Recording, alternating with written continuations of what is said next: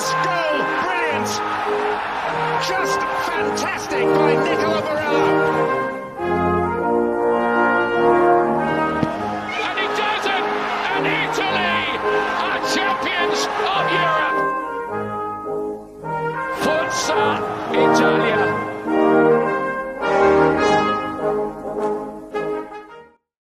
Ciao ragazzi, and welcome to another edition of Serie A Sit Down, World Football Index's podcast where you get your culture to go. I'm Frank Crivello. He is not Richard Carmen. We have a handsome man for a change joining me on Serie A Sit Down from Milan Weekly Podcast, Steve Polillo. Ciao, Steve. Ciao to the Serie A Sit Down Nation. I'm taking Richard's place, the man who has his own logo, ladies and gentlemen. What an ego on this guy, right? I mean, it's not like he's producing this and can pull the plug on us anytime too, right?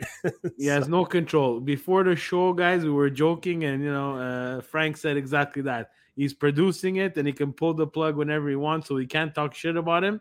And I said, I guarantee you, Richard, I will be talking shit about you. Yep. Richard is on location for work and just in the background producing the podcast as he does not have the greatest of equipment on location with him. So, but nonetheless, he is listening in and making sure that everything runs smoothly. Steve, good to have you with us, man. Why don't we get started by just giving our listeners and viewers, Anthony's in the house, I'm sure we'll have more people joining in as we go. What's been happening lately with you and Vinny over at Milan Weekly Pod? Yeah, well, so we record every Monday, and we continue with Milan Weekly Podcast on the Monday, talking everything Milan. Had some great experience on the official Milan Twitch with El Presidente over the holidays. That was a good experience. Great stuff. And Frank, we talk about this every so often, not on air, but between ourselves. Guys like yourself and Richard who produce great content. This content needs to make its way overseas and have, some Europeans take a look at it and what English content is for Serie A, because it's very important that we continue to promote Serie A on this side of the pond. And, that was my message to the English Milan Twitch account where, guys like myself and Vinny will, go above and beyond. Presidente and Sonny are the designer that does fantastic work for us in the background. We're putting in hours, we're putting in stuff with zero budget, and we can entertain and we can produce quality Milan content, even though we're an ocean away, right? So that for me is the message for me, and it's not because Steve and Vinny or Steve and Presidente are on Milan Twitch. To be very honest, you guys, I'm an age myself, 40 years old, 2 kids. It's not for me. It's really for everybody else who's going to come after us and have some sort of opportunity. If I could do that and keep my kids following Milan, for me, that's great. We are the pioneers. No doubt about it. No, I agree with everything you're saying 100%. There are so many great and knowledgeable people, including yourself and Vinny and Presidente with Milan Weekly Podcast. The Sempre guy, the Far From Vesuvius guys, Rafa, Ken, all those guys there. If I'm leaving people out, forgive me. The Lazio guys, Jerry, Steve Moore, the Roma guys here. Pick a club. We've got good people that cover it, and do great things. And we can jump the pond. It's in this era of technology, the world is getting smaller and smaller, which should make us easier and easier to find. We keep plugging away at it and pave the way for the younger generation to come up, who will probably even be more knowledgeable than us. Yeah. So I'd still challenge him to a history lesson on this sport. in Italy and in we're always gonna win, Frank. We're always gonna win. Yeah, you never want to battle the old guys when it comes to stuff like that. So 40. You and Richard both hit the 4-0 than just recently. I'm really old then. So 47 for me in March. So You know what? You don't look 47. well, God bless you. So I feel about 74. You just flip the numbers. So can't run anymore. Got a bum knee. My back hurts every morning. I mean, it's like, everything's happening. Hey. Everything's happening too quickly. Look at it this way, Frankie. You're getting close to that senior citizen discount there. That's right. No, I'm going to milk that for all it's worth. So I've paid my dues. I'm here now. So no doubt about it. So we've got some topics to discuss. What I'm going to do is we're just going to whip through everything that went on in match week 22.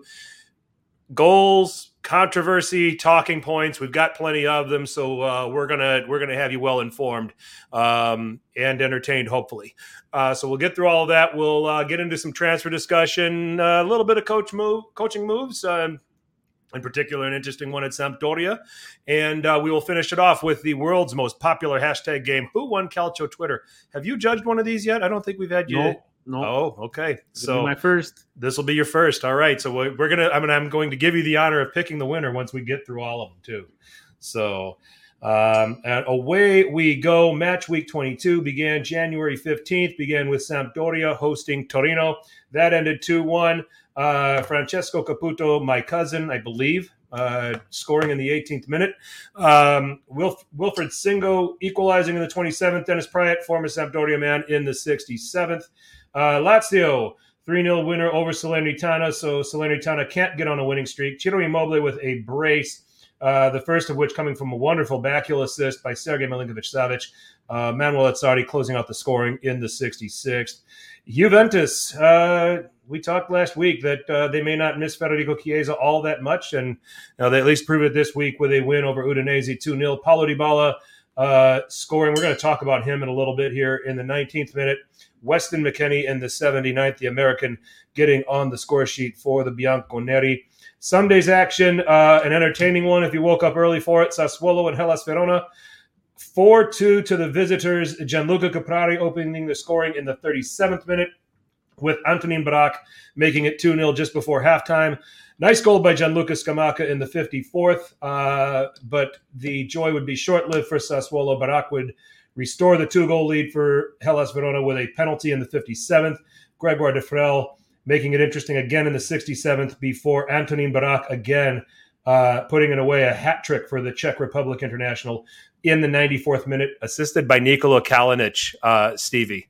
Hard to watch. I had Barak in my Fanta Calcio. I have him in my team. I've had him all year. So smart move. Impressive. Played at Udine. Was supposed to be this next big super transfer.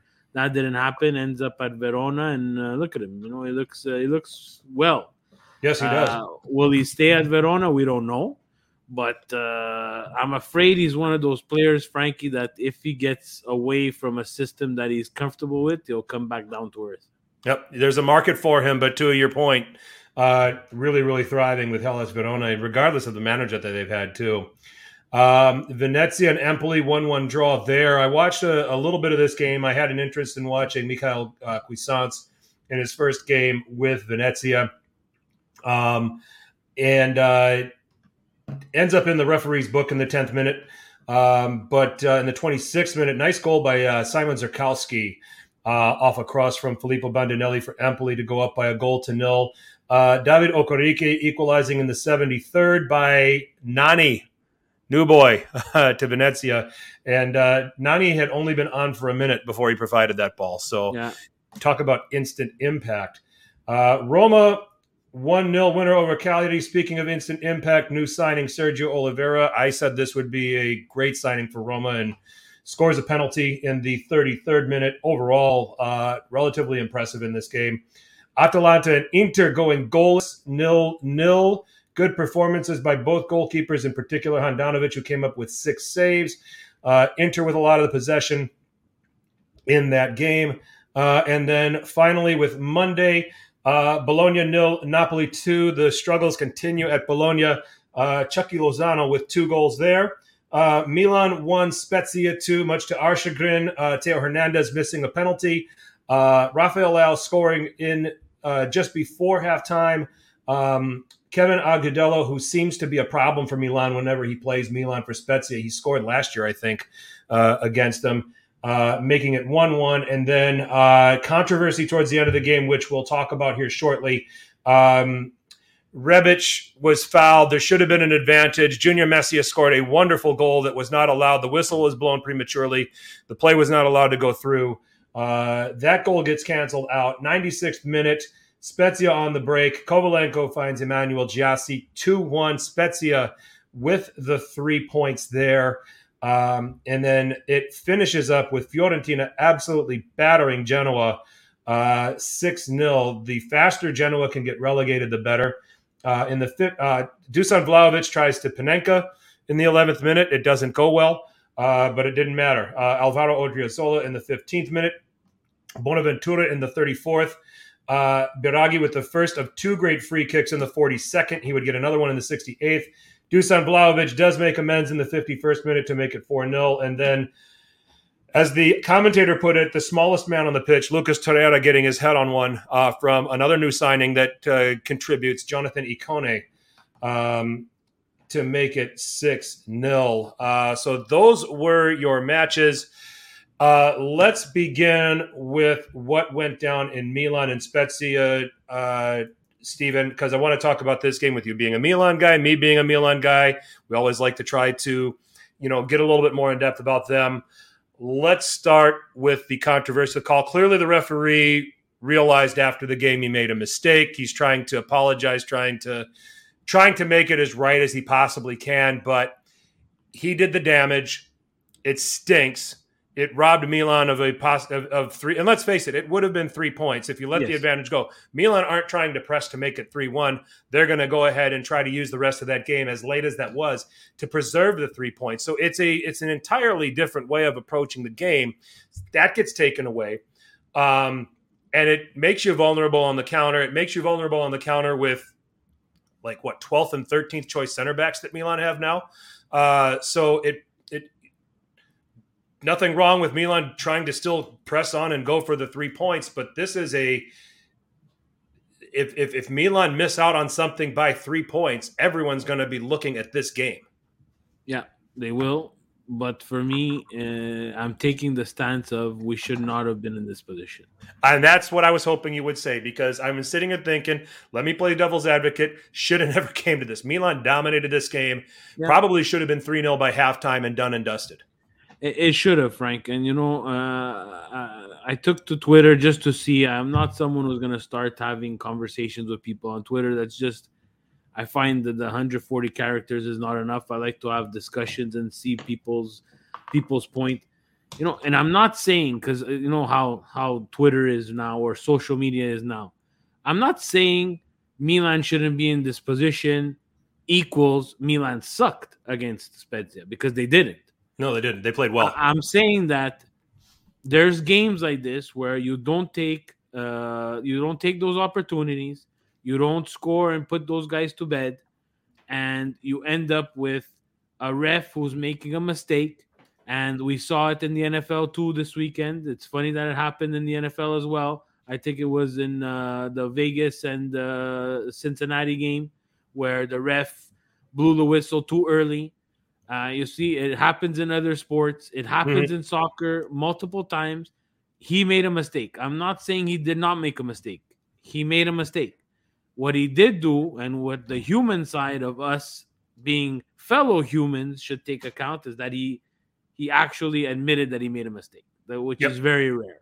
Yep. But Milan cannot be a Scudetto contender if we're having the Colombian who comes in as a sub be this game breaker to destroy our chance of taking 3 points against Spezia. It's goddamn Spezia. They didn't do nothing the whole game, Frankie. They did nothing. Thiago Motta could come on. He could talk whatever he wants. He can write whatever he wants. He's an Interista. He's going to do that.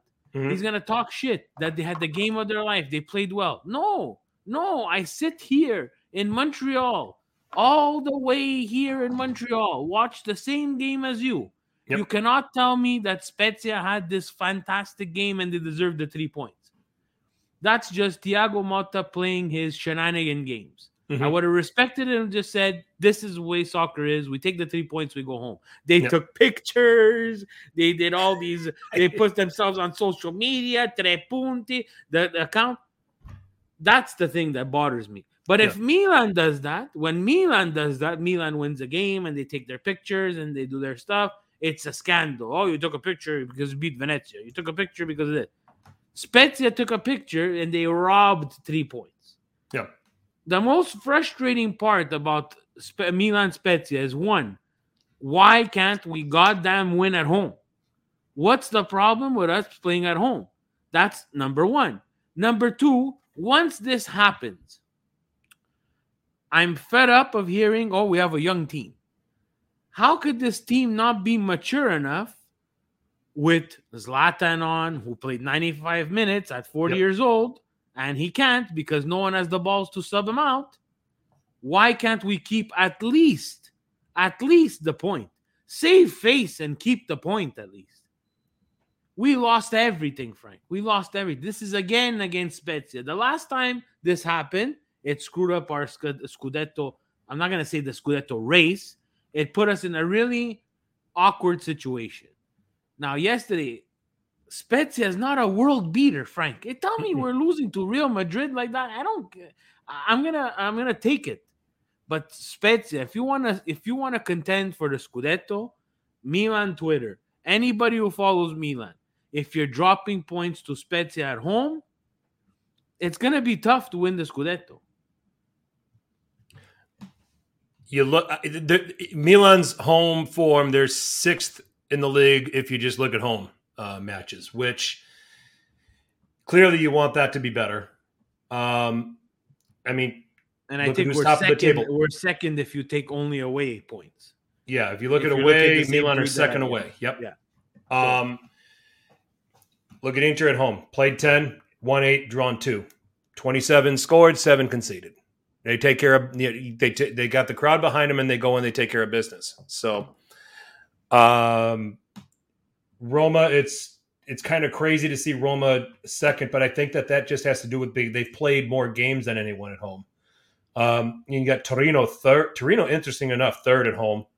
7 wins, 2 draws, 2 defeats. Milan have 3 defeats at home.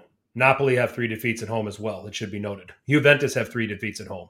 And these are teams that are chasing that's right now, when you take a look at that, Inter's top of the table, mainly, because they're taking care of business at home. And they're doing it against, they're taking care of the inferior opponents. They're not wasting their time with them. They're not playing around with them. Cagliari, 4-0. Salernitana, it was at Salernitana. It was 5-0 without breaking a sweat. Exactly. I get frustrated, Frank, and I hope, the people who have never seen Milan Weekly podcast and I come on here not trying to be this person who's, dishing out shade at Milan, and, I'm not a bandwagoner.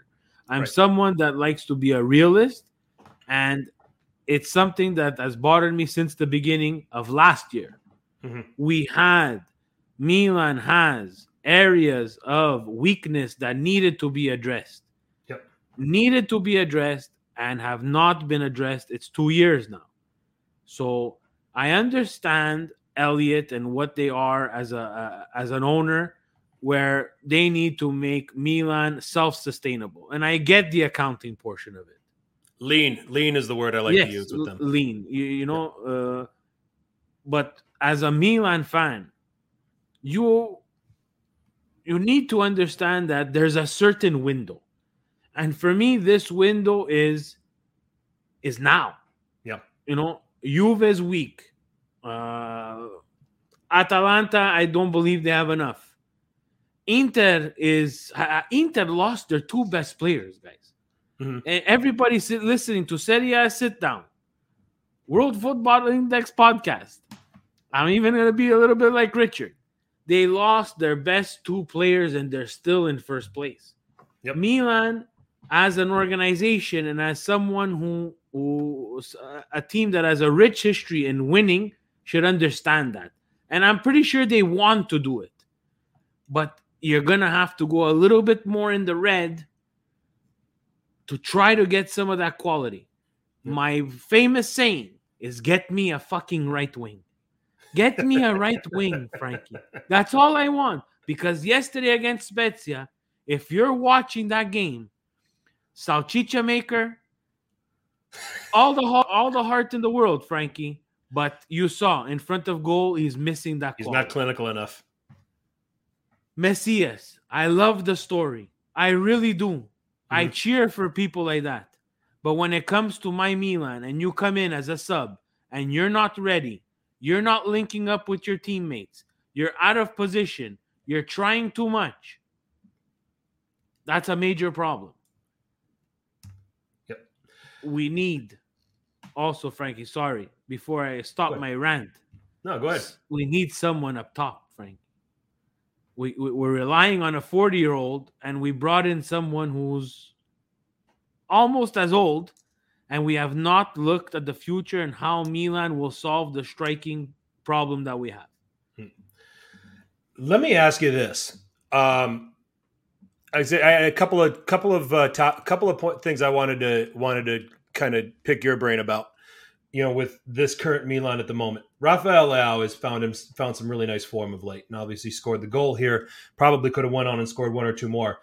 As I watched this game, though, and I've watched some other games, he thrives in particular with the presence of someone like a Zlatan Ibrahimovic up front, and at times Olivier Giroud, where what I'm finding is that the opponents are putting far more attention on the striker, and Leao is left 1v1. Are you seeing that too? And that's why he's taking advantage of it. And should we say, hey, this is what a good player should do. If he's getting himself in these situations, Godspeed, go ahead and do it. But I'm worried that if it's a Rebic up front, Leao could end up being useless, because now the attention, now you've got somebody defending him and confronting him. You've got somebody covering behind, and it's like, okay, Rebic might not be as dangerous. We can put a little bit more attention, and we can overload a little bit and defend Leao and defend him out of the game. It's a matter of time, Frankie. Sorry, I have something in my eye. I don't know what the hell's going on over here. That's okay. It's a matter of time, and you know Serie A better than you're much older than I am. Thank you. You know that Serie A will adapt. It's a creature of habit. They see what's going on. They will adapt to Leao, and they will force. If I'm an opposing team, I'm flooding Milan's left-hand side. Yep. And I'm daring you to try to beat me with your right hand side of your team. Try to beat me with Messias and Salchicha Maker. Try. Yeah. I don't care what you do. I don't care, because in the end, I will win. I will overload. I will neutralize Leao. I will frustrate him. I will frustrate Theo Hernandez. And I will allow you to do whatever you want. Whatever you want on the right-hand side. And unfortunately, Milan don't have the quality to do anything on the right-hand side. Right. How it's not been done up till now is beyond me. But it will happen. Yeah. It's going to happen, Frank. Yeah. And, credit to Leao. And you know me, I've been the hardest critic on Leao, because everybody who got mad at me last year who said he's not ready, he's not focused, this year you're seeing him grow. He still needs to grow, because I think in the final third he can be even more intelligent and get some of his teammates involved too. But with Leao, imagine someone up front who's more dynamic, more where they can play off each other. Then who do you check? Then who do you put the attention? Because now they know Zlatan can't move. Yep. He can hold up the ball, but he can't move now at 40. Plus, everybody's goddamn scared on Milan to sub him out, so he stays the whole game, and he's tired. He can't move at minute 1. He will not be able to move at minute 95. We have Giroud. Giroud, for me, right now, is playing better than Zlatan, and he should be starting, because he holds up play. He's much more dangerous in the box, and he can move. But we're still gambling here, Frank. Mm-hmm. We have no one else after that. You just said it. Put Rebic up top. We went through that. That's Minestra Riscaldata. We tried that already. It's not for him. Well, I don't want to put Rebic up top. No. I'm just speaking. Zlatan's not available. Giroud's not available. When I have Rebic a question for you, Frank. I want to give you a question because I want your input on this. Yeah. We have such a terrible time on the right-hand side. Yep. Can't we goddamn take Rebic and put him on the goddamn right wing? I don't hate it. It looks like there's a couple folks in here that like that idea. Dominic V2C says it. Davey Malibu saying by the time Milan fix the right wing, we're going to have to take care of other areas. I don't hate the idea. Salamakers is there. I'm sorry, you're the guest. Salsiccia Maker is there to provide. He work rate. Okay.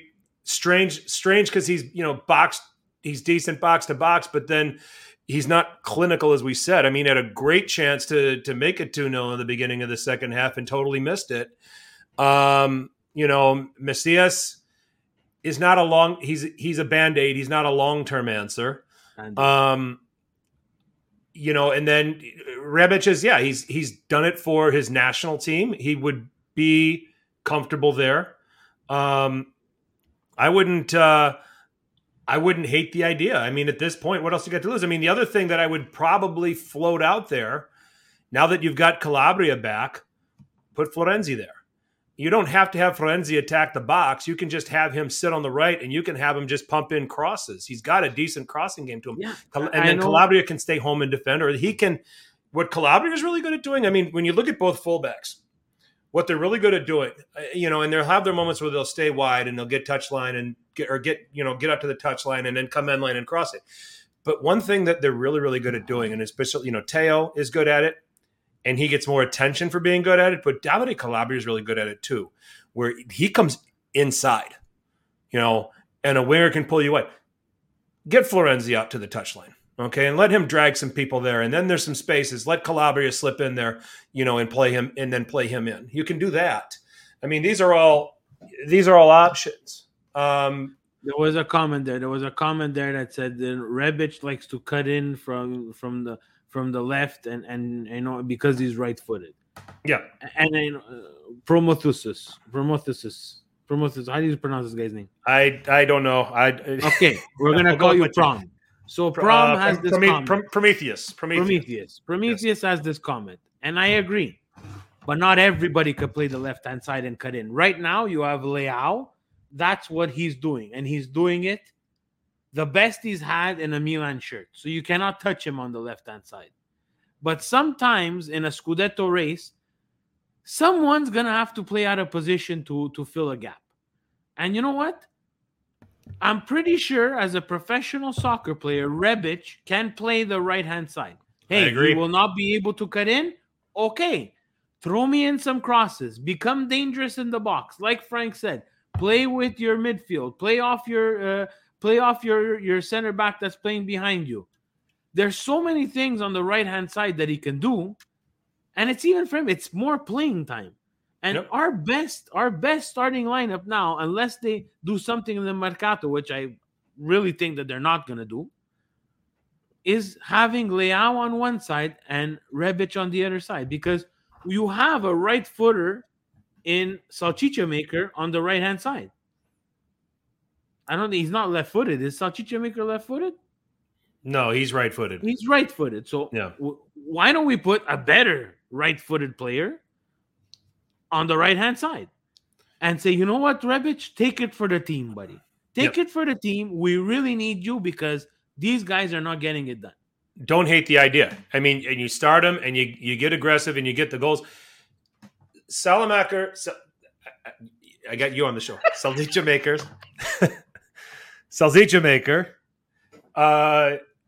He's a guy that if you want to make a change for the last 30 minutes and you have a lead, then you put him on and you use that work rate and your ball, the ball winning and some of the qualities that he has.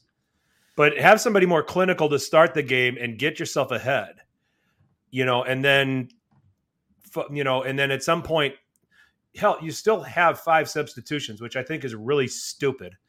And I think it disrupts the game. I think it, it had its purpose, and rightfully so. But I mean, come on, other leagues are going back to 3 substitutions. They're in their cups. They're staying at 5. Serie A, come on, follow suit. Let's get back to 3 substitutions and let's make this let's put more tactical restrictions on these managers. If they don't fix international football and stop making them play, at least the more talented players, making them play too much soccer, I think they should keep 5 substitutions. We're going to disagree on that. I think you're giving the managers too much room to tinker. It's just I like 3. I feel like anything more than that is giving them a chance to overthink something or to overcomplicate something. So, but that's on the manager. He can use them if he wants. He doesn't have to use them, but that's on him. Okay. And for me, it's just I'm looking at just the amount of soccer that these guys play. Yeah. I'm looking at how more dynamic the game could be and how they can switch things up with 5. With 3, you really can't, because in theory, you don't really have 3. You have 2, because you got to keep one. You got to keep one in case something the shit hits the fan. And they always do that. That 89th minute where there's always a problem that the guy didn't want to get undressed for 1 minute. Like, really first world problems, right? He doesn't want to get dressed. He makes a nice chunk of change, doesn't want to come in as a substitution. With 5, you're able to hit another gear in terms of what you could do with your formation, where in 3 you can't. Yep. And it's also the other agenda is when I play DraftKings and I'm playing soccer slates where there's 5 substitutions and I'm getting excited about picking a guy that I've got at low ownership and he's doing really well, and then at halftime he's getting yanked and I'm like, son of a bitch. But they have to adjust that too, and I agree with you with that, because in Fantacalcio it's the same way. They have to adjust that too, because you should not be penalized for someone coming out. Yep. And you kind of are, because you either have to handcuff him and be able to sub someone in, like that has to change too in the DraftKings too. Like, I know I play a lot of fantasy football. Yep. There's you pick a team and you go with that team. The DraftKings model, where it's week by week and you flip those players for a lineup for the week, that has to change. It can't be like that, because in all the other sports, they don't really get subbed like they do in soccer. When you're subbed in soccer, you're out for the game. When you're subbed in football, you can come back in the next play. Yep, for sure. Another player I want to ask you about, Brahim Diaz. This dip in form is concerning to me. I think it's a product of him being found out. I think it's also a product of him maybe not having the physicality for this league. I think it's a combination of those things. I mean, where are you at with Brahim Diaz? I want to give him the benefit of the doubt, because I think he started off the year well. I don't know, and I'm not going to use it as an excuse. I think not only the COVID slowed him down, but I think he also picked up a knock mixed in with the COVID. But that's a bit of us also having to deal with Hakan leaving and going to Inter. And we playing really, the way he's playing, yeah. We really want Diaz to do well, and I do, and we need someone there. But we've also said in the past he might not be the answer, and we had no other answer this year. So we're all in with Brahim Diaz. We have no choice to be, unless we spoke about it shortly there. Do you start playing around with a trio of Kessie, Tonali, and Benacer? Where we've tried Kessie behind the strikers already once this year, and it wasn't that bad. Is it a long-term solution? No, because he doesn't play that position. No. But again, sometimes in a Scudetto race, you're gonna have to play a position that you usually don't play. You know, Yep. Kessie played center back when we had no center backs. So, you know, Rebic right wing. But you understand where I'm trying? I was secretly leading you to this. My question to you, Frank, and to everybody at Serie A, sit down. Whatever you want to do, we can continue the Milan conversation if you want. Has management failed us as fans?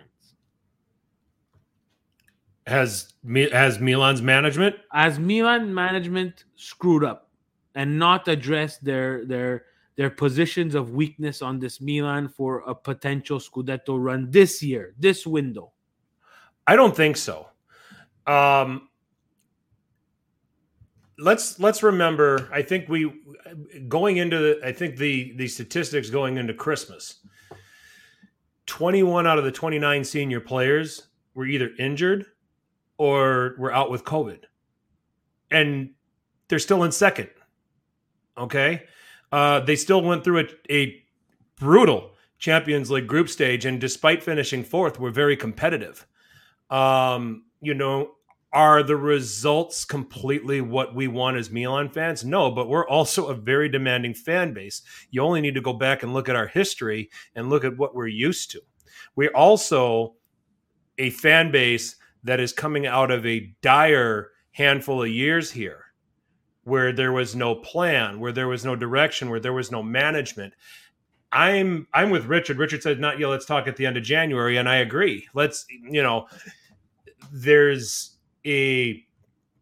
I think they're going to probably have to get some cover at the center back positions because those players keep getting injured. And I think from a depth standpoint, we're thin as it is.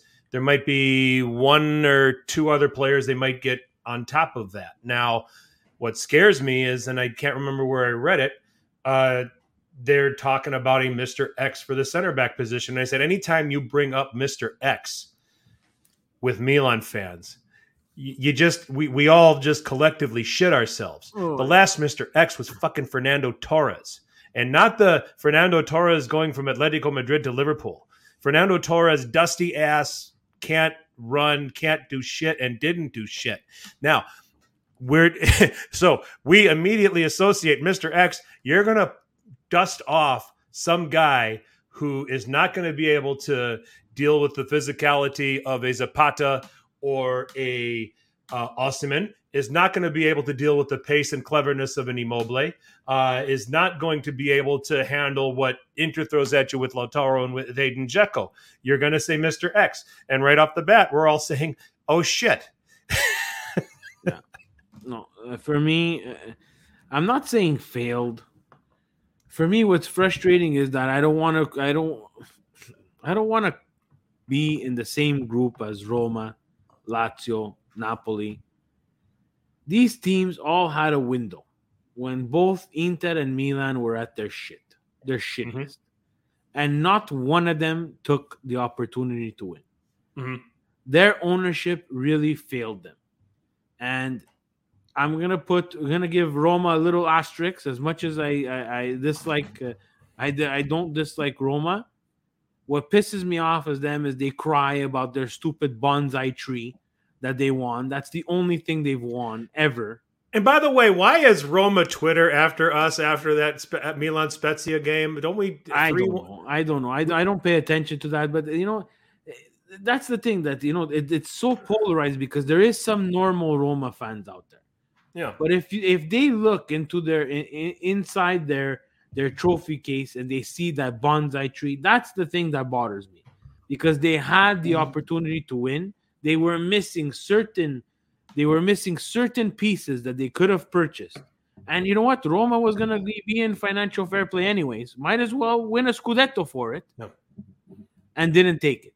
We have the Napoli fans. They're always crying. The only thing they know how to say is, that they're always getting robbed, but yet their owner doesn't want to spend money.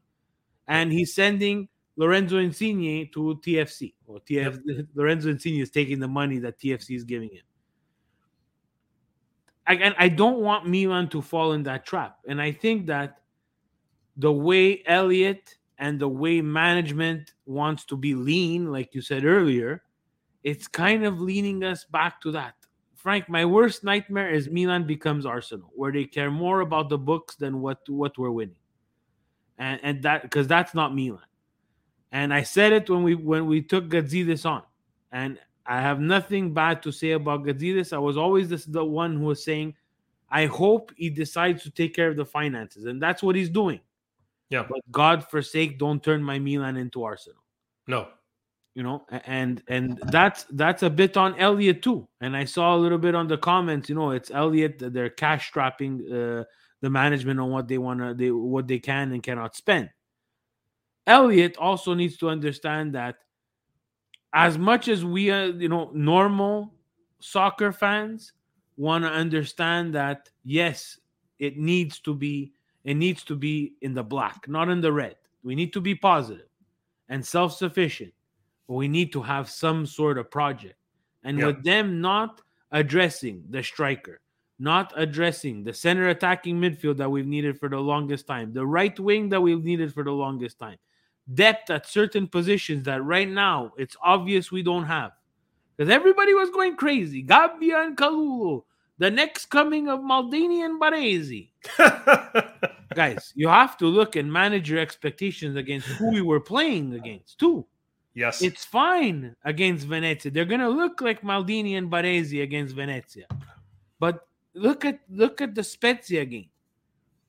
And it's starting. Serie A is smart. All the teams are smart. Except for Genoa and Sampdoria. All the teams are smart. Mm-hmm. They're going to adapt and they're going to catch up and they're going to find your weaknesses and they're going to exploit them. So I mean, I guess in short, I'm not ready to say that they're a failure. I think that a lot of things have happened this season out of their control. I think they're fine. I think they're happy with what they can get out of Ibrahimovic and Giroud for now. I think that there's enough foresight in this management to know that they're going to have to get younger at that position and have somebody that they're going to want for a long time. Ibra's not going to last forever. Giroud's probably gonna wear thin at some point. I expect them to address it. Is my attitude towards it. But I think this is the new model for how Milan are going to do business. They're going to be smart about it. They're not going to spend over their heads. They're going to bring in responsible players. They're going to bring in guys that they think can be a fit for what Pioli wants, or if there's another manager after that at some point down the road. Yeah. But that's my expectation of the management. And I mean, right now, seeing that injuries, COVID, a lot of the hardships that have hit this team, that they're second and that they're still in this thing, I'd love to be top of the table and 10 points clear. Who wouldn't? But no, for sure.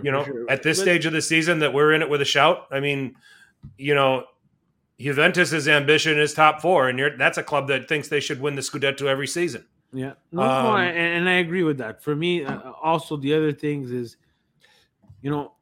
what irritates me is, yesterday we started a midfield two of Krunic and Bakayoko. Yeah. And you know what? I have nothing against Krunic. I think that he's kind of like that little Swiss Army knife. Again, depth player. You're not going to have 11 superstars on this. He's Pioli's pet. Yeah. I think I said on Twitter the other day, I said Milan could have a PSG budget and Pioli would still start Krunic. Maybe yes, maybe no. But to start, and then we decided to bring back Bakayoko. Mm-hmm. And we decided to keep Daniele Maldini on this team and send out Pobega back on loan to Torino.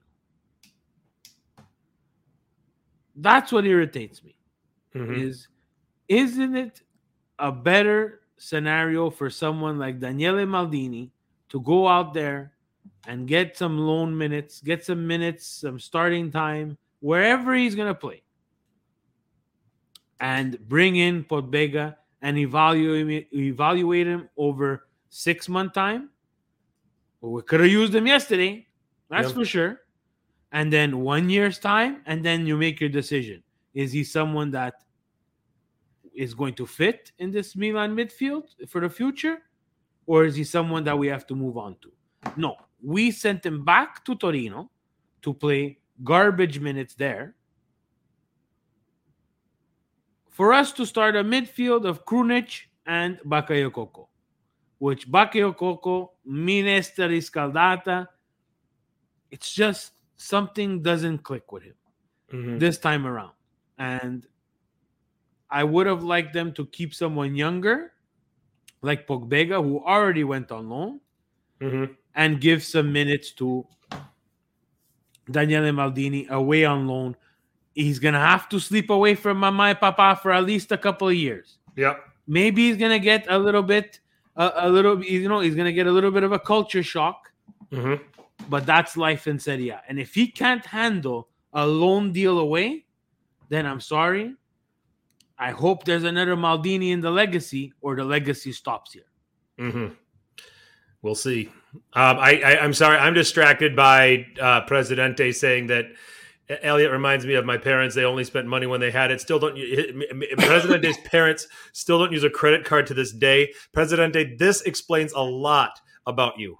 Okay, this, and in a way, I'm not terribly surprised. Presidente's parents, they have rolls of $100 bills underneath the mattress. The Presidente's parents have no problem with money. Extra back support. Yeah. Some people just use plywood, stick it between the mattress and the box spring, but No. Presidente's parents have stacks of $100 bills. Yeah. I got sidetracked there. Oh my gosh. Yeah. Let's see here. So, I mean, we could go on forever and just make this a complete Milan pod. Let's jump into some other topics. The Paulo Dybala situation. Scores a goal, stares at Nedved, and I don't know, who's trying to be a tough guy. I mean, and there's contract conversations. Juventus management are saying that they're going to revisit the extension with him in February, as they're going to revisit with, I believe, 2 or 3 other players. Rumors about Inter might swoop for him. I mean, Paulo Dybala's body of work, is he worth re-signing? Is it worth it for Juve to re-sign him? I said it yesterday. I'm going to say it again on yours, just to give everybody and to piss off everybody. Who the hell is Paulo Dybala? Amen. Who the hell does Paulo Dybala think he is? I'm not a Nedved fan. Absolutely not. I was never a Nedved fan. I dislike him more with the position that he has at Juventus. I think that's not even a good position for him. I think he's probably the architect of this debauchery. If I could use a fancy word that a lot of people are going to be shocked that I even know how to pronounce. But he's also a world-class player who won a golden ball. Paulo Dybala, you barely play half seasons. I don't doubt your talent, but you're not worth $10 million. They can call you La Gioia, they can call you La Mascarina, they can call you La Mutandina. In the end, you're not worth $10 million. And this is the Ronaldo effect. This is, once they brought in CR7 and gave him a ton of money, everybody else was going to ask for a ton of money that Serie A teams cannot afford. And this is what's happening at Milan. Kessie wants $9 million. What do you think when everybody else wants to renew? What do you think they're going to ask for? Oh, no. They're going to ask for 1.3 over 3 years just because they want to stay at Milan. People, the lifespan of a soccer player is not long, Frank. It's very rare that you get the Baresis of this world and the Zlatans of this world that are talented enough and, in great physical shape that will last till 40. So I get Paulo Dybala's stance too, that he's looking for the next payday. Turn yourself and follow Insigne to the MLS. Because I'm telling you now, guys, if Serie A doesn't fix their shit, fast, this league is in trouble. Mm-hmm. Because if the MLS had 1 ounce of intelligence on them, which I'm still convinced that they don't, and they would have, foregone this salary cap thing and said, you know what, guys? For a year or two, start spending. There would be a lot of guys who would be taking whatever plane they can take from Europe and coming and play here in the MLS. Unfortunately, in the MLS, they have another problem. Everybody wants to play or in New York or in LA and nowhere else. Yeah, they're not coming here after playing a decorated career and playing for big cities in Europe to go to play in Columbus. Yeah, and no offense to Columbus, that's just the way it is, though. They're not going to come here to play in Columbus. They want to play in Miami. Beckham is going to... Imagine if Beckham is allowed to spend and he decides to start reaching out to his contacts. So, that's the thing that frustrates me when I see these comments online, how come we can't pay him? Or, I don't want to give him this money. The problem is not the team. It's not Juventus's problem, whether we like it or not. And as much as I hate Juventus, the problem is Serie A, Frank. Mm-hmm. They're stuck in the dinosaur age. Yep. We make $0. We make nothing from revenue. We're a disaster when it comes to our international rights. We have zero control over the teams and what they do. Our stadiums are from 1945.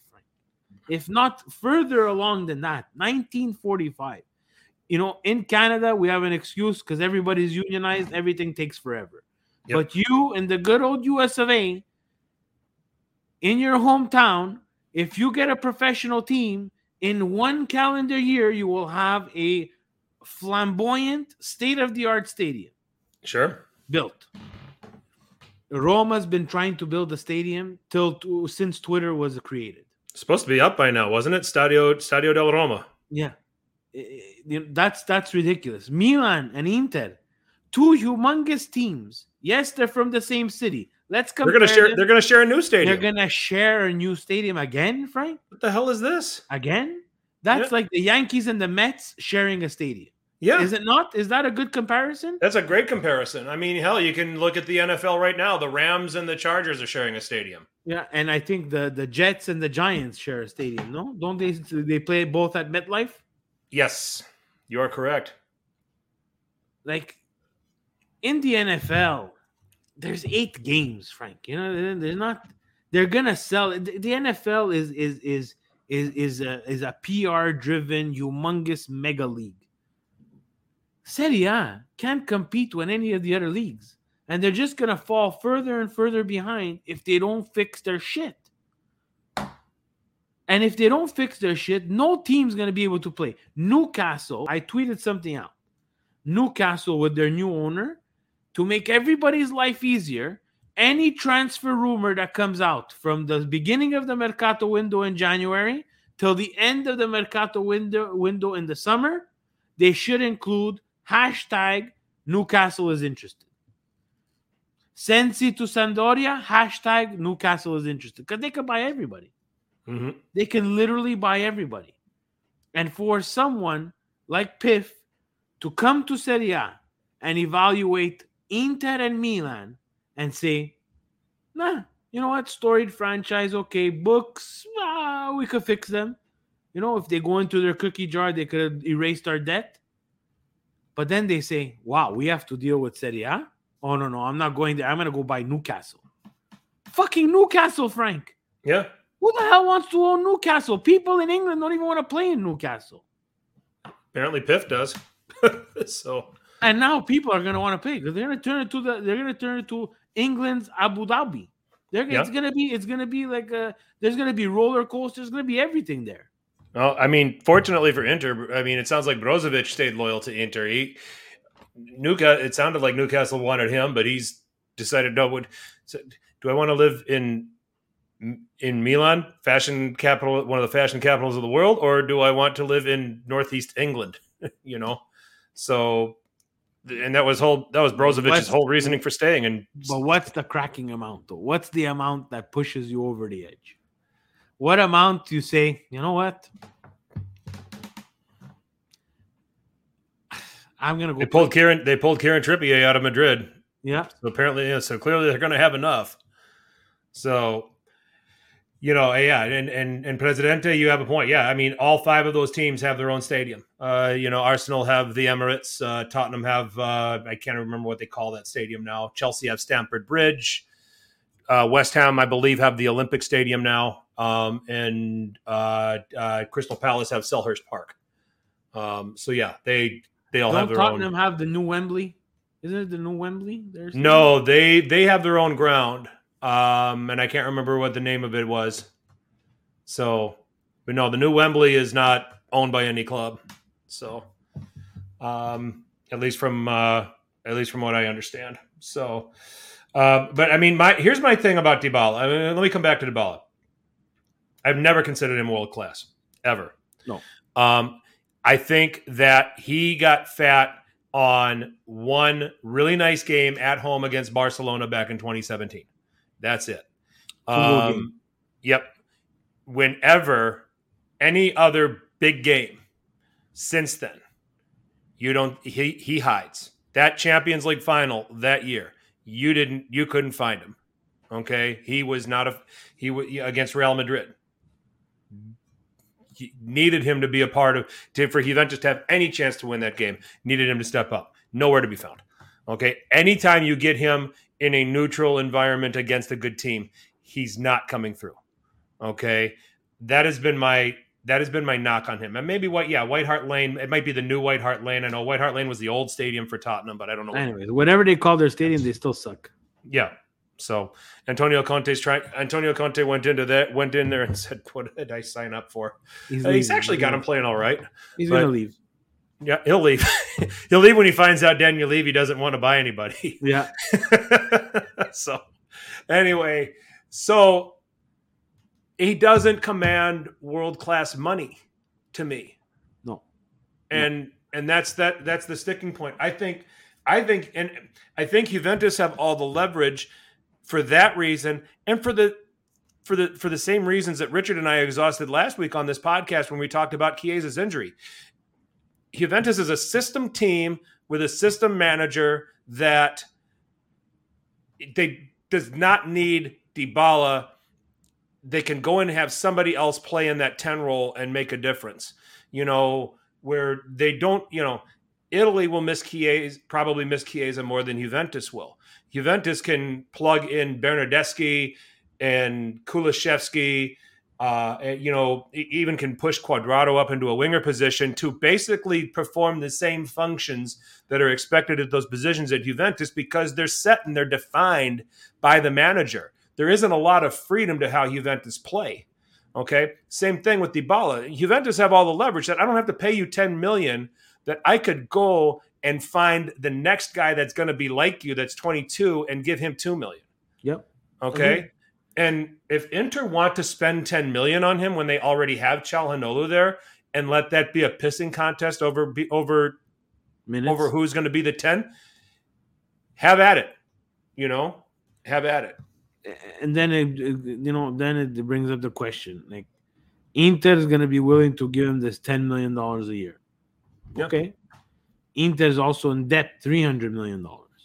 Yeah. So you see, that's the frustrating part, is that no one's accountable for this debt, and they're able to go in this debt and still pick up players and are willing to. And we have on our side Elliott, who doesn't want. He wants to penny pinch. You understand? This is the difference between the two ways of looking at it. And I know, as someone who's a diehard Milan fan, I would say, you know what, go get him at $10 million. It's just Serie A is not made for these types of salary. They don't generate enough money for their teams to command $10 million. No. And Frank, we watch North American sports. $10 million is not that much. No, it isn't. I'm not an avid baseball fan, but I watch. We lost the Expos, but I still enjoy, a good baseball game. And you see the salaries that they're commanding. Mm-hmm. $10 million, the water boy gets $10 million. Yeah. And I'm probably not even joking. I think that's probably the minimum salary. Is that close to the minimum in baseball? Oh, I don't know what it is. I don't know. The minimums, I think $2 million, $1.5 million, $2 million. But some still, of our best players are paid 2.5. Right. Oh yeah. Well, if you're a baseball fan and if you ever get down to Milwaukee during I'm the coming season, to the Brewers. Yes. yep, I'm we'll going get Brewer tickets. Yeah. So Fiorentina they frustrate the hell out of me. I actually picked them to finish in a European place, but they go to Torino, and I think that might be a product of Torino being really, really well managed, and then Fiorentina just getting slapped in the face. But then they come home and play a Genoa. I have never wished relegation on anybody before in the years that I've done, at least in the years that I've done this podcast. I want Genoa out of Serie A. I want them relegated. I don't care what their history is and how long they've been in Serie A and all of this other stuff. Enrico Preziosi is a stupid asshole that doesn't know what he's doing. He brings in a Andrei Shevchenko who had a reasonable run as Ukraine manager and brings him in with the most daunting fixture list you could ask for. I saw your tweet. Doesn't have the team. Doesn't have nearly anywhere close to the team that he needs to play the way that he wants to play, except for Portanova. I actually think he's pretty good, and is gone after 30 days. What other result was there going to be? And Fiorentina gangster slapped him. I was a Fiorentina fan on late Monday afternoon. I was like, batter these guys, and it's not because of the players, it's because of the management. Yeah. Okay. And the management that's a byproduct of Serie A and not having any project. That's not a project. That what's Genoa really been good for these past couple of years? Signing overpriced Juventus players to help Juventus.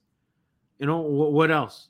And developing young players from Milan to sign during the banter era. Yeah, developing young players. Yeah, for us to sign, and they're not really that good to pull the wool over our eyes. Like, again, I respect Genoa as the oldest team. I've always done that. I always had a soft spot for them, but not like this. No, everybody should apologize. But this is again. How can Serie A continue to have an owner like this? So you have the Genoa problem. You have the Sampdoria problem. So basically, no one in Genoa is watching soccer. Right? One's in jail. One should be in jail for how stupid he is. Mm-hmm. You have the Salernitana bullshit. Mm-hmm. You have Lazio, the Lazio bullshit, mm-hmm. because he's involved with the Salernitana. Mm-hmm. You had the Milan stuff a couple of years ago. Yep. You have the Inter stuff. That's 6 teams, Frank. Yeah. And this, I'm rolling them off the top of my head. Mm-hmm. If I take some time, I'm probably will find the problem with the other ones. So, as a lover of Serie A and Calcio, things need to change in this league. You cannot have 6 ownership problems. You can have 1. Yep. It happens. But you can't have 6. Yep. In a 20-team league. And Juventus with the inflated transfer fees and the problems with that. There you go. Well, that's a 7th. Mm-hmm. You want to go on? We can go on if you want. If you really think about it, you can go on. I don't know. I mean, it almost makes De Laurentiis wanting to own Bari look like a saint by comparison. Yeah. De Laurentiis, he keeps the books pretty clean. So they say. Mm-hmm. You have no problems at Sassuolo. They were able to. Unfortunately, they're not able to take that next step. They develop and then sell, but they were able to build their own stadium. Udine was able to build their own stadium. Cagliari was okay, built their own stadium, but then now this year they made the huge mistake of hiring Walter Mazzarri. Mm-hmm. Who the fuck would want Walter Mazzarri to coach them? That's like second worst to only Ventura as coaches that I've seen. Well, they had EDF there too for a little bit. Third worst. You went from the third worst to the second worst. You can put Giampaolo in that conversation, and he's going back to Sampdoria. He's going back to Sampdoria, and we're going to talk about that later too. That's another genius move from Sampdoria. No. it maybe makes you appreciate the business and how things are run at Atalanta. We've had people come on here on our podcast and tell us that Atalanta might arguably the most well-run club of Europe, in all of Europe. The way they scout, the way they get their players and what they get them for. And then when they sell them, they're crap, when they leave. They're not the same system players. They're pure. Yeah. Honteberg there is a rumor that I always mispronounce his name there, but Honteberg is going to go to Newcastle too. See, another guy. Or is it Hateboer or Gozens? Gozens is going. Probably Gozens, right? He's going to go there and he's going to be shit because it's not the same system. He's a 3-5-2 wingback. He is not a 4-4-2 fullback or even a 4-3-3 fullback. And Newcastle play kind of. They might play three at the back in certain situations where it makes sense, and you put him on the left and Trippier on the right. But I mean, it's but if they play a back four back there, it's not gonna be pretty with him. Well, yeah. Look, Atalanta. My beef is not with Atalanta, the club. I think very well run. I admire what they do. I would be pissed off selling all the time, but if you're selling like they do and replace with almost without skipping a beat, that's a good business. Yeah. Again, it's just when the last place team of the EPL makes more than the champions of Serie A, how backwards are we? When and La Liga is not any better. La Liga has Barcelona in $1 trillion of debt, I think, right? That the Spanish government sooner or later is going to bail them out for. Yeah. There's a problem. The EPL is the best run league. The EPL is the European NFL. Yep. From a marketing, from a finance standpoint, I mean, I think I'd put the Bundesliga up there just strictly on fiscal responsibility. Certainly not marketed as well as the Premier League. But yeah, I see your point. Fiorentina, I mean, what do we make of them? Are they a team that's going to get into Europe? I predicted that they would. I predicted that they would do it at the expense of Lazio. I'm still sticking to that. I think everybody's wowed by this 6-0 result that they got over Genoa, but they beat a mess. And I guess if you're going to contend for Europe, you're supposed to do that. But at the same time, you also can't go on the road and get battered 4-0 to Torino. As well managed as Torino is under Ivan Juric, I give him a lot of credit for what he's done with that team. But it's where are you at on Fiorentina? I still think they're top 7. I think they're going to be in a European competition next season. I want to give honorable mention to Commisso Rocco, Gombare Rocco, for his interview in Forbes. If you guys didn't see that, that's a classic one, where he basically said that the Fiorentina Stadium is the worst thing that he's ever seen constructed. And that's a way to win over your fans and Lega Serie A. But he's saying the truth, right? So, yeah, Fiorentina is really strange for me. I think they have what it takes to press that Europa League spot. I just don't know from week to week. I just don't know which Fiorentina is going to show up. Is it the Torino one, or is it? I'm not even going to say the Genoa one because Genoa sucks. Or is it the one that showed up against Milan? The Fiorentina? Yeah. Fiorentina put in a masterclass for us. Or was it Fiorentina or was Sassuolo? I'm mixing it up. Fiorentina put on a masterclass against us. Yeah. So, Sassuolo, I think we ended up beating ourselves down the stretch. Yeah. So Fiorentina had a great game against Milan, and then I think the next week they lost. Yep. I think they lost to Empoli or something like that. So which Fiorentina shows up? That's the big thing, because I think they're doing the right things. I know that Vlahovic will not be there next year. No. Can they keep him for January? I hope so. And if they keep him for January, I think they're going to be dangerous. I expect that they'll keep him for January. I don't see him leaving this window. So I think somebody's going to have to come up with a ridiculous deal to get him now.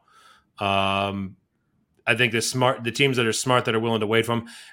I'll tell you this: I don't see Juventus and the Juventus Twitter love to talk about when they're going to get him. Hmm. That ain't happening. No, not gonna happen. If he moves, he's not staying in Serie A. No, because no one can afford him. Yep. I mean, he's moving for huge money, and he's going to probably move for one of the big Spanish clubs or into the Premier League. Yeah. So, and get ready to scratch check to his agent. Looks like he wants like 10 million or 15 million, and then 7 million to his parents. And then, anyways, the agent fees, you know how they are in Europe. Is Raiola representing him? No, it's another guy. But you see, it's not only Raiola. That's just my way of introducing Raiola into this podcast, where it's not only him. I picked the wrong profession. Yeah. Should have been an agent of footballers. Wouldn't have to work. I just turn up in January and then in the summer and get my guys moved around, collect a few checks, and then that's it. Can go play golf the rest of the year. Yeah, or have a cup of coffee, or we'll invite some people to play around the golf, watch a game, and then just talk. Hey, scratch me a check of $5 million. we took the wrong path, Steve. Yeah. We're doing a podcast in our basement for free. Ain't that the truth? Oh man. Atalanta, they get a goalless draw against Inter. Okay, Inter's been scoring on everybody, and I've been battering Atalanta's defense, and mainly just because of their system. I think it's gotten to a point where teams in Serie A, have figured out how to play them and how to create chances and get goals against them because they see them so much. And I mean, you even look at the Champions League group stage; they gave up a ton of goals. Yeah. But they get a goalless draw against Inter. Inter's the last team I would have expected Atalanta to get a clean sheet against. What's interesting here is this. Gasperini changed the system. This might be a sign of hell freezing over, Steve. He played a 4-3-3. He played a three-man midfield, which you never see him do in Serie A. It's usually De Roon and Freuler partnering. He's got his wingbacks. He's got his three-man defense. He's taking the game to people. But is this something to get optimistic about if you're an Atalanta supporter, or does this just go back to the old? Does he go back to the old way of how he does things, and they go back to conceding goals? No, I was watching that game and I was really interested, and I noticed that too, that it was a bit of a different setup.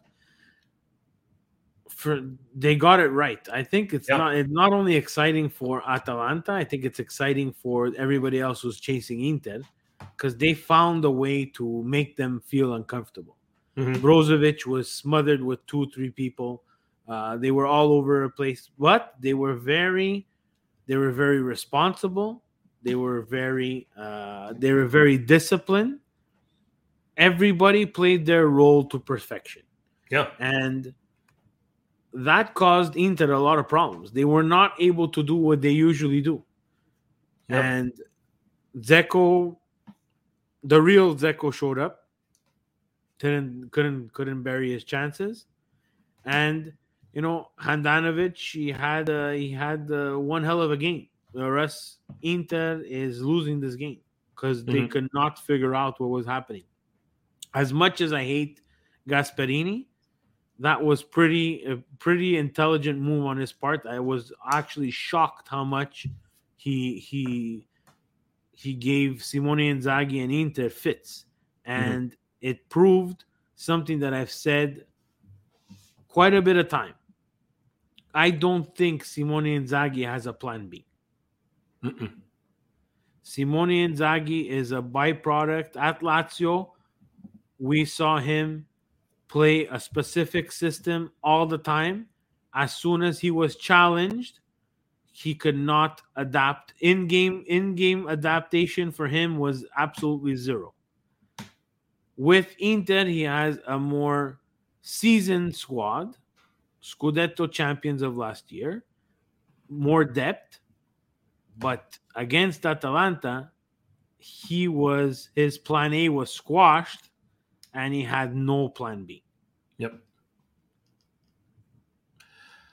Inter, I mean, it's from a personnel standpoint, and we've been saying it all season long, they're set up for Simone Inzaghi to play the way he played at Lazio with better players. What was Lazio really? What did they excel at under Simone Inzaghi? They excelled on the counter. Okay, this Inter team is set up to excel on the counter. Under Antonio Conte, they excelled on the counter.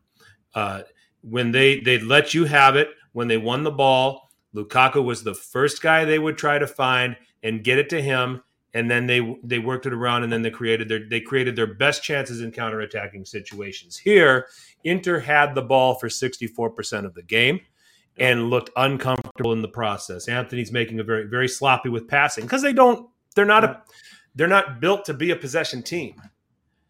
They're built to be a counterattacking team. And this might be the thing that gives them a shred of a chance against Liverpool in the Champions League, is that they could probably pull off countering them. Yes. Okay.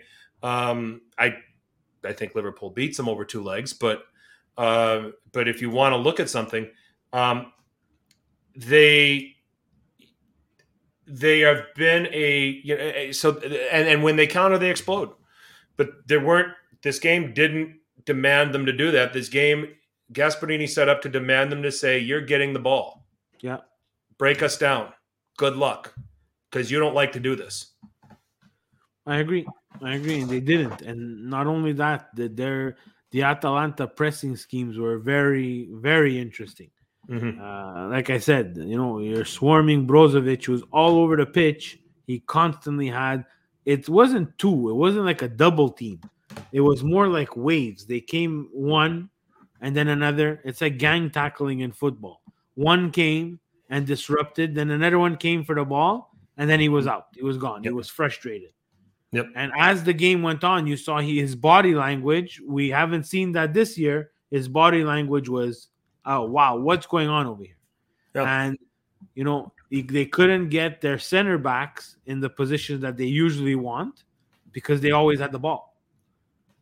And you're not countering. Yep. So if you bring them up and then you get countered, then your center backs are out of position. Yep. It was a really interesting game. It was. Very interesting game. The other thing that Atalanta did a really nice job, they limited dangerous dead ball situations for Inter. Inter only had 4 corners in this game.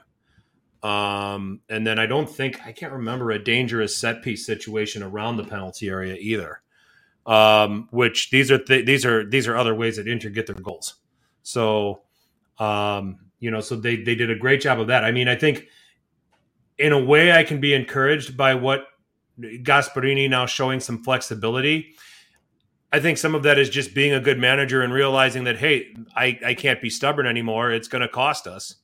We got to be flexible. We got to find a different way, and we're going to have to figure out how to win in different ways if we expect to contend.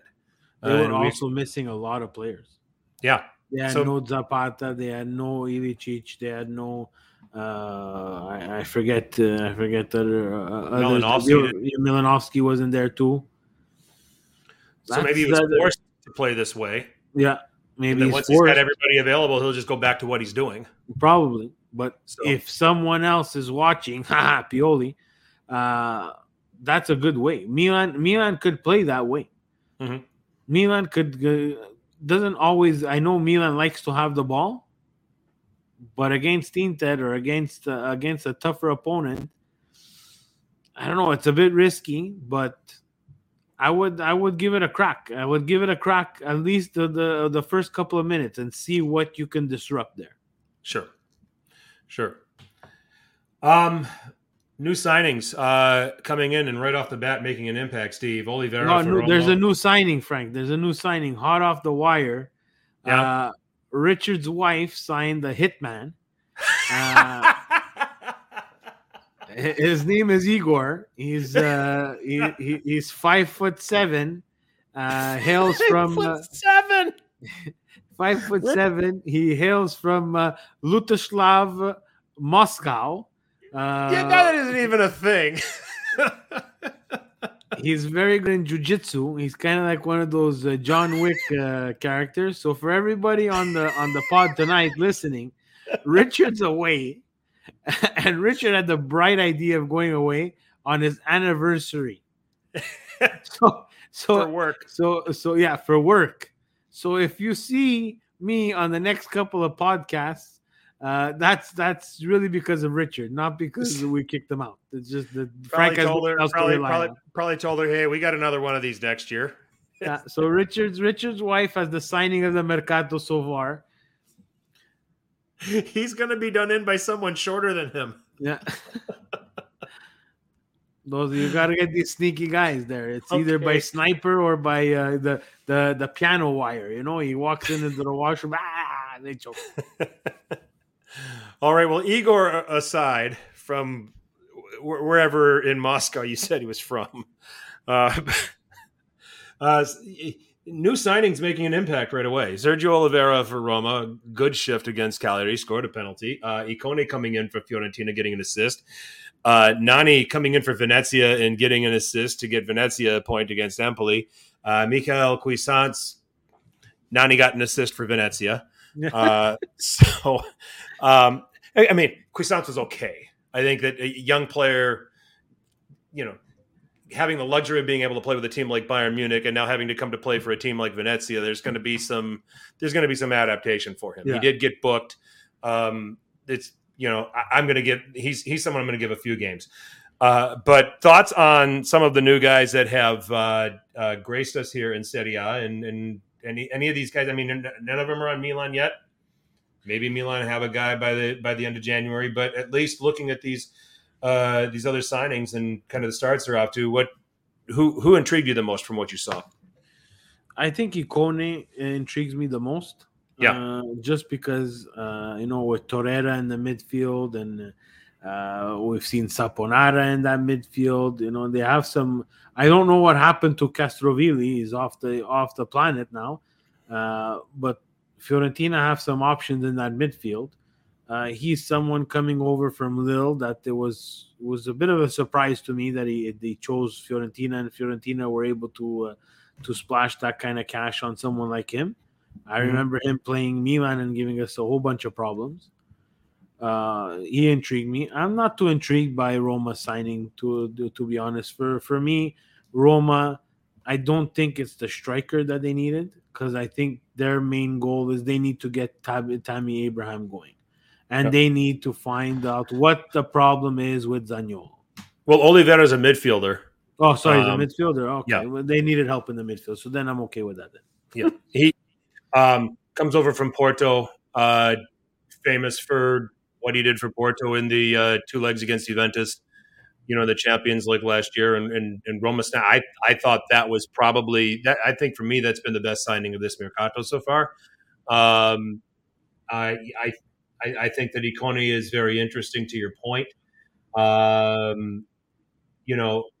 The only thing that I was worried about with Nani, coming to Venezia, and time will tell on this, was that he was going to be like Ribéry is at Salernitana. And Ribéry has just been, on vacation.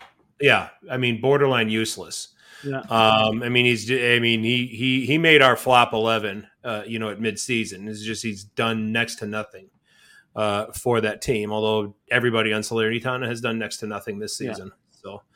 So, so I'm intrigued by some of the new blood that's coming in. I'm looking forward to seeing some of the other stuff. There's some rumors here now that Sampdoria will be taken over by Marco Giampaolo. Again, he'll be back there for a second time. And, I think his first stint at Sampdoria is what made him so attractive to other clubs within Italy, where our Milan took the bait, and he lasted 7 games with them. But the second time around, one of the things that, we can talk about Giampaolo a little bit. He's another one that's stubborn. He has a system and a formation that he wants to play, and he's not going to deviate. He plays 4-3-1-2. Yeah. He's got enough strikers to make it work. But the midfield is going to be the interesting point of contention. There's going to have to be some shuffling. Sounds like Stefano Sensi's coming over on loan from Inter, which he's going to get hurt as soon as he slips off the train. You're saying train. I was saying bus going into the stadium. I was going to say bus going into the stadium. I was going to at least let him get to the stadium. They're going to make him take that Frecciarossa there and get there a little bit quicker. But maybe that's going to make it a bit too far. This is not to make fun of him. It's just he can't stay healthy. No, There's he a can't. problem there. And of course, Inter this year, knock on wood for them, is they haven't had really to deal with any major injuries. Yep. But Stefano Sensi, ever since he signed that contract for Inter, it's like it's injury after injury and it's muscle problems. Didn't he get hurt before the Euros in that marathon that they did dancing around, on national TV? Didn't he pull his hamstring in that showcase where they had they showed off the jackets and they showed off the wide collar retro suits? Yeah, It was a marathon. I kind of remember that. Yeah, he got hurt. He got hurt in one of the dances that they were doing. Chocola, choco cha cha cha. Boom! There goes your hamstring. You're gone. And on the others, and also manager related news in Liguria. Genoa thought they had their man in Bruno Labbadia, and Bruno took a look at the situation and look at what they did to Shevchenko. I said, "Nah, I'm good. I'll see if I can land in Germany again." But rumors are that Gattuso, Maran, and Davide Nicola are possibilities for Genoa. Absolutely no one has to take that job. Yeah. None of those guys should take that job. No, they shouldn't. Although, considering where Gattuso has managed in his career, Palermo, Sion, Crete, I mean, it's right up his alley. He would love to take a shot at it. It would have to be something. It would have to be a project. He would have to understand that he's going down to Serie B and he's there to bring them back up. Alla Inzaghi, right? What he did with Benevento. Yep. If it's not that, then I'm not taking this job. And that's what I thought the whole Sheva thing would be. It's a project. They're going to stick with him. They're going to try to implement his things. He's going to try to save them. Mm-hmm. But in reality, you can't make gold out of a pile of dump, right? So. Yep. I'm with you. I thought he was going to get more time than that. It was a damn shame. We did skip one talking point. Let's come back around to that real quick. Ciro Immobile, he gets a brace against Salernitana. Did he score today against Udinese in the Coppa Italia? Okay. I mean, it's Salernitana. On the one end, you can look at it and say it's Salernitana. But on the other end, you got to get right somewhere. Okay? And why not use the Salernitana game to get right and get back among the goals? Followed it up with scoring a goal in the Coppa Italia. I think for Italy's sake, we got to hope that this is the start of a run of form for him that can carry it right into the playoff, because Italy's damn sure going to need it. We have no choice. We have no one else at that 9 position that we can play, and we've seen it since he got hurt. We tried to replace him with other people. Bellotti doesn't work. He's injured all the time. It has to be Immobile, and I think besides not scoring goals, I think he does a lot of other smaller things that maybe we might not see well enough to get everybody else involved. And, whoever's going to be playing that left-hand flank is going to be able to feed off him and, cause trouble and the different runs that he does. I see people, let's put Scamacca. You see Dominic against Scamacca. Guys, this is... It's I'm not going to say it's ludicrous, but the guy doesn't have too much experience. This is us, whether we qualify for the World Cup or not. I'm going with Ciro Immobile here. As much as I don't want to see the Jerry wet dream tweets about Ciro Immobile anymore, we have to trust in the best players, and Ciro Immobile is our best chance at striker right now. I like Jerry, but I'm getting very concerned. Jerry's a closet Interista. I've never seen someone lisciare culo, as we say in Calabrese, to Inter, as much as Jerry has, and he's not even an Inter fan. He goes for he roots for Lazio, and he follows up his Inter flower throwing with a SMS tweet, right? Just to even things out. Yeah, my goodness, yeah. So let's hope this is the start of a run that can carry him right into Italy. I think the one thing that makes me gives me a little more confidence in Immobile now is that he's on a club with a manager that plays with a central striker flanked by two wingers, whatever you want to call what they throw up there. He's not what I always had an issue with his Italy experiences in the past was that he's transitioning from playing in Inzaghi's two strikers setup to now having to come to whether it was, Giampaolo and then Mancini to being the center forward in a three striker system, and that he just wasn't making the adjustment, to some of the tactical responsibilities and the actual role in and of itself. So I'm hoping now that there has been enough games and enough repetition playing with Lazio that he'll understand it a little bit more now. When he not only he has to understand, there's a lot of other people that need to understand the magnitude. And I hope, because Lazio is what they are, the Jekyll and Hyde team, that once you change that baby blue jersey for the Azzurri blue, it's a whole different weight on your shoulder. Now, the Euro, we got away with it, right? But play the Euro over again without a number 9 scoring very often for you, I don't think it's going to go the same way. Might not. Things definitely had to break the right way. So the other aspect for Italy, just Verratti has to be fit. Yes.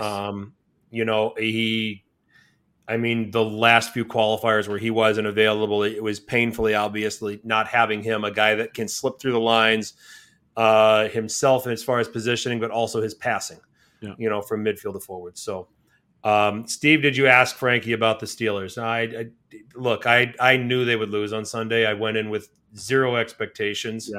I said, hey, nothing to lose. Just have fun watching the game. Have fun, watching Ben play one last time, and let him ride off into the year.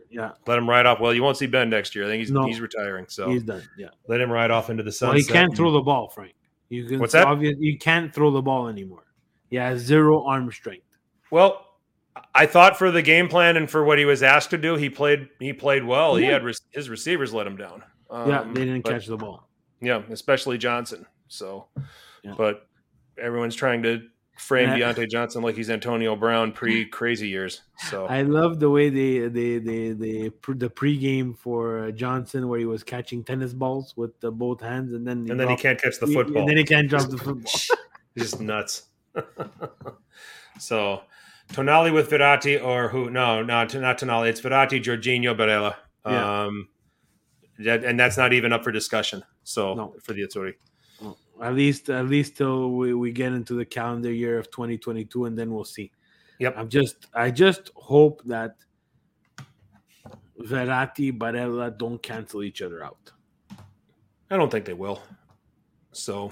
I think they'll be out of each other's way enough for it to work. So, but we'll see. All right, we are now moving on, and we've kept everybody in suspense. The chat has been nice and patient. Let's get on with the world's most popular hashtag game, Who Won Calcio Twitter. Richard is still awake, thank God.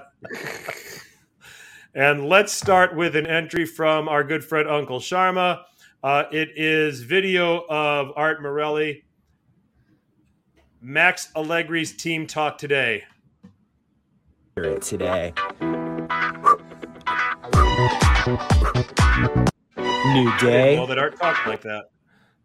I was expecting a more thick, kind of a, Italian American. He sounded like Richard Simmons. Sounds like Presidente almost. No, Presidente is more nasal. Okay, so that's our charms. That was all right. I can't go with that. Let's move on. It looks like Magnupio, I think is what it's called. Abbiamo l'audio della lita di Bonucci.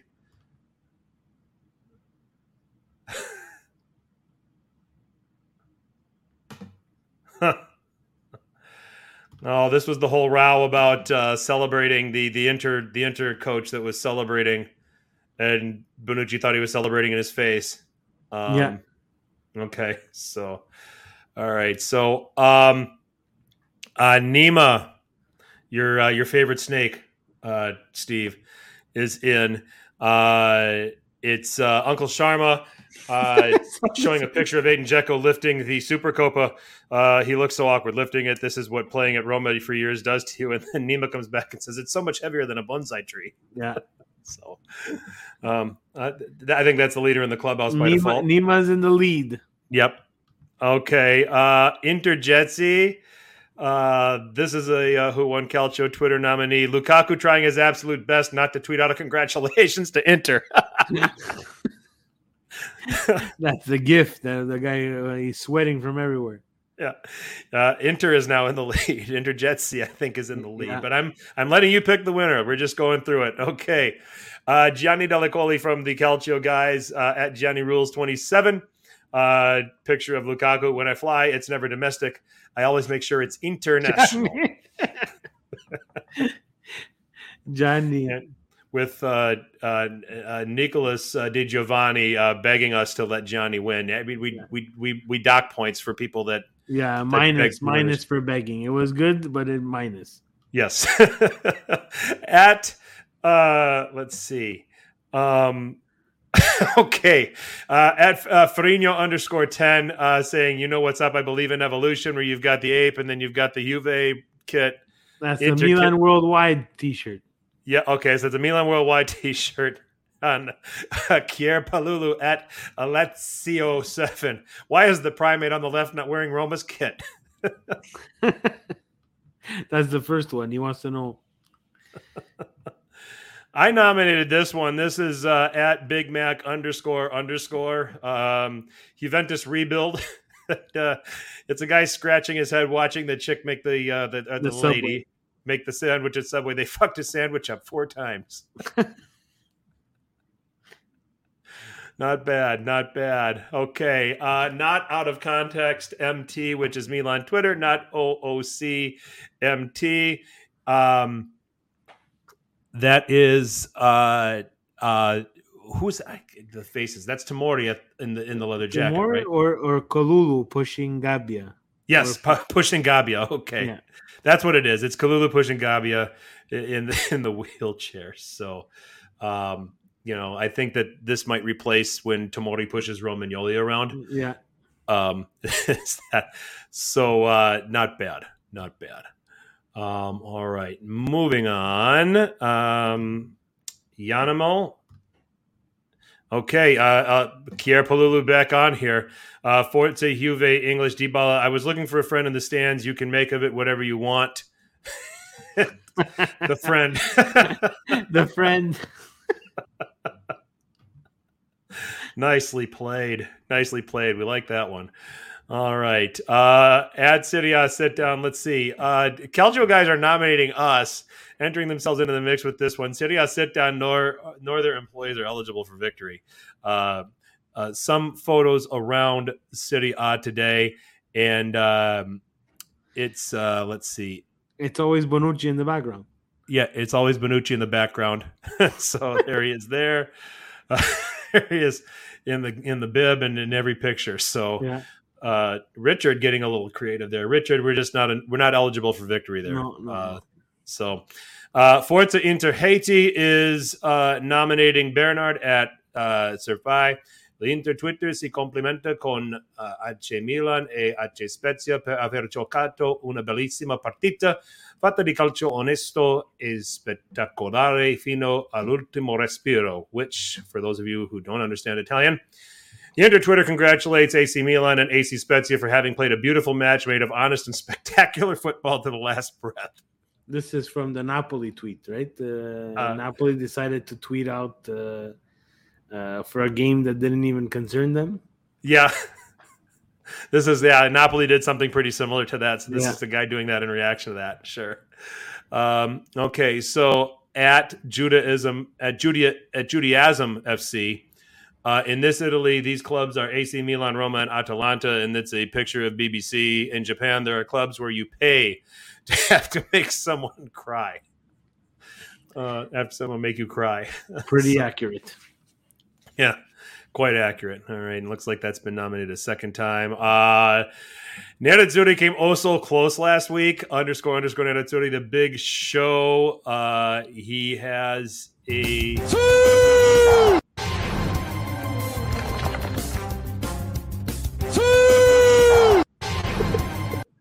Richard, what is this? It's Pokemon? It's Pokemon.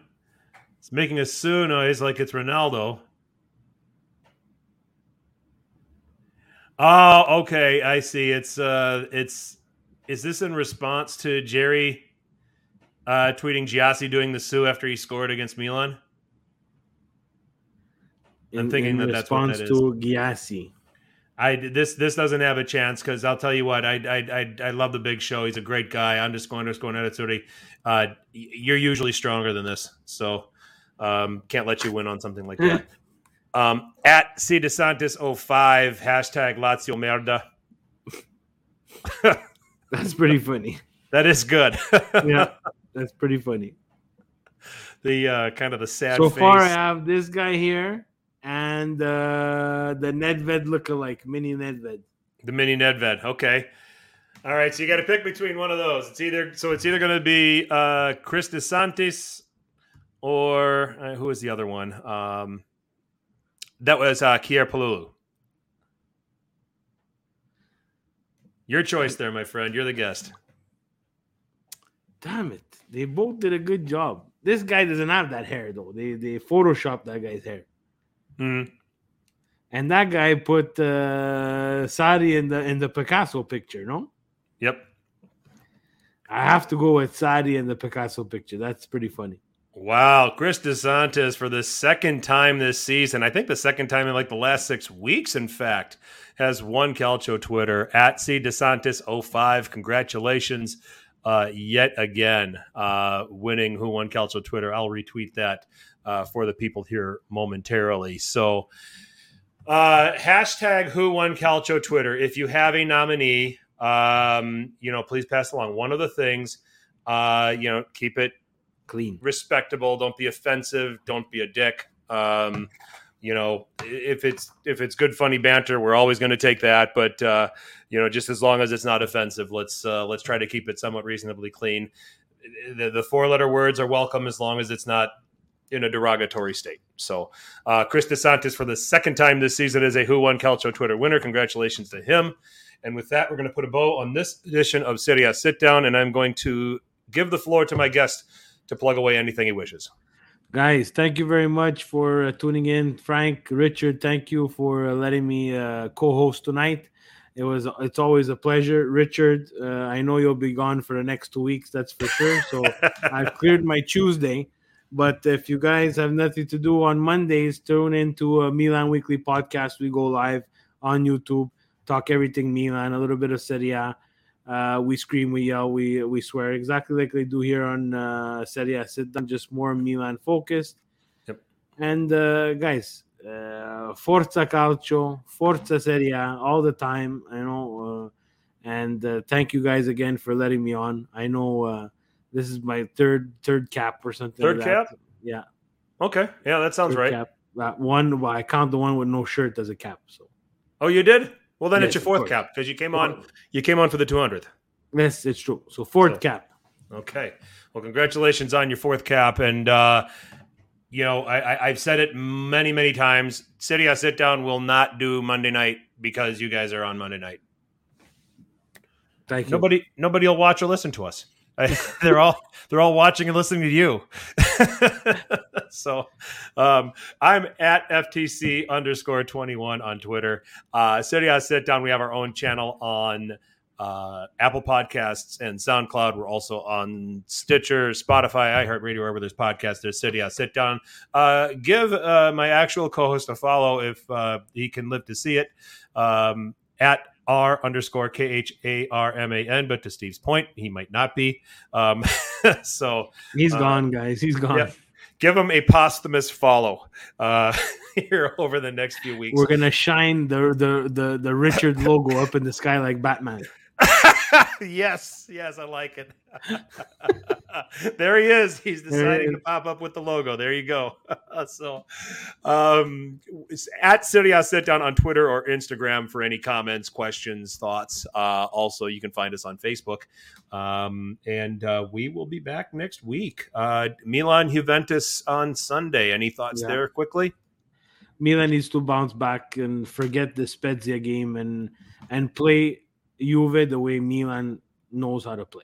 Yep, I agree. And I think that they've got a chance to come away winners in this game if they don't allow Juve to get the early lead, because it'll be more difficult to break down. Milan have to strike first and make Juve uncomfortable. And if they do that, they're going to go on and win the game, in my opinion. So, all right. So that's it for this edition of Serie A Sit Down. Chat, all of you, awesome job. Thank you for the comments and the banter and to help keep it moving.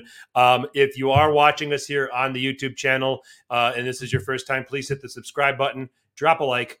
It means a lot to us. And then hit the notification bell so that you are notified when we are on the air. So that is it for this edition of Serie A Sit Down. For Steve and, of course, for Richard, I'm Frank. As always, tell your paisans about us. Ciao.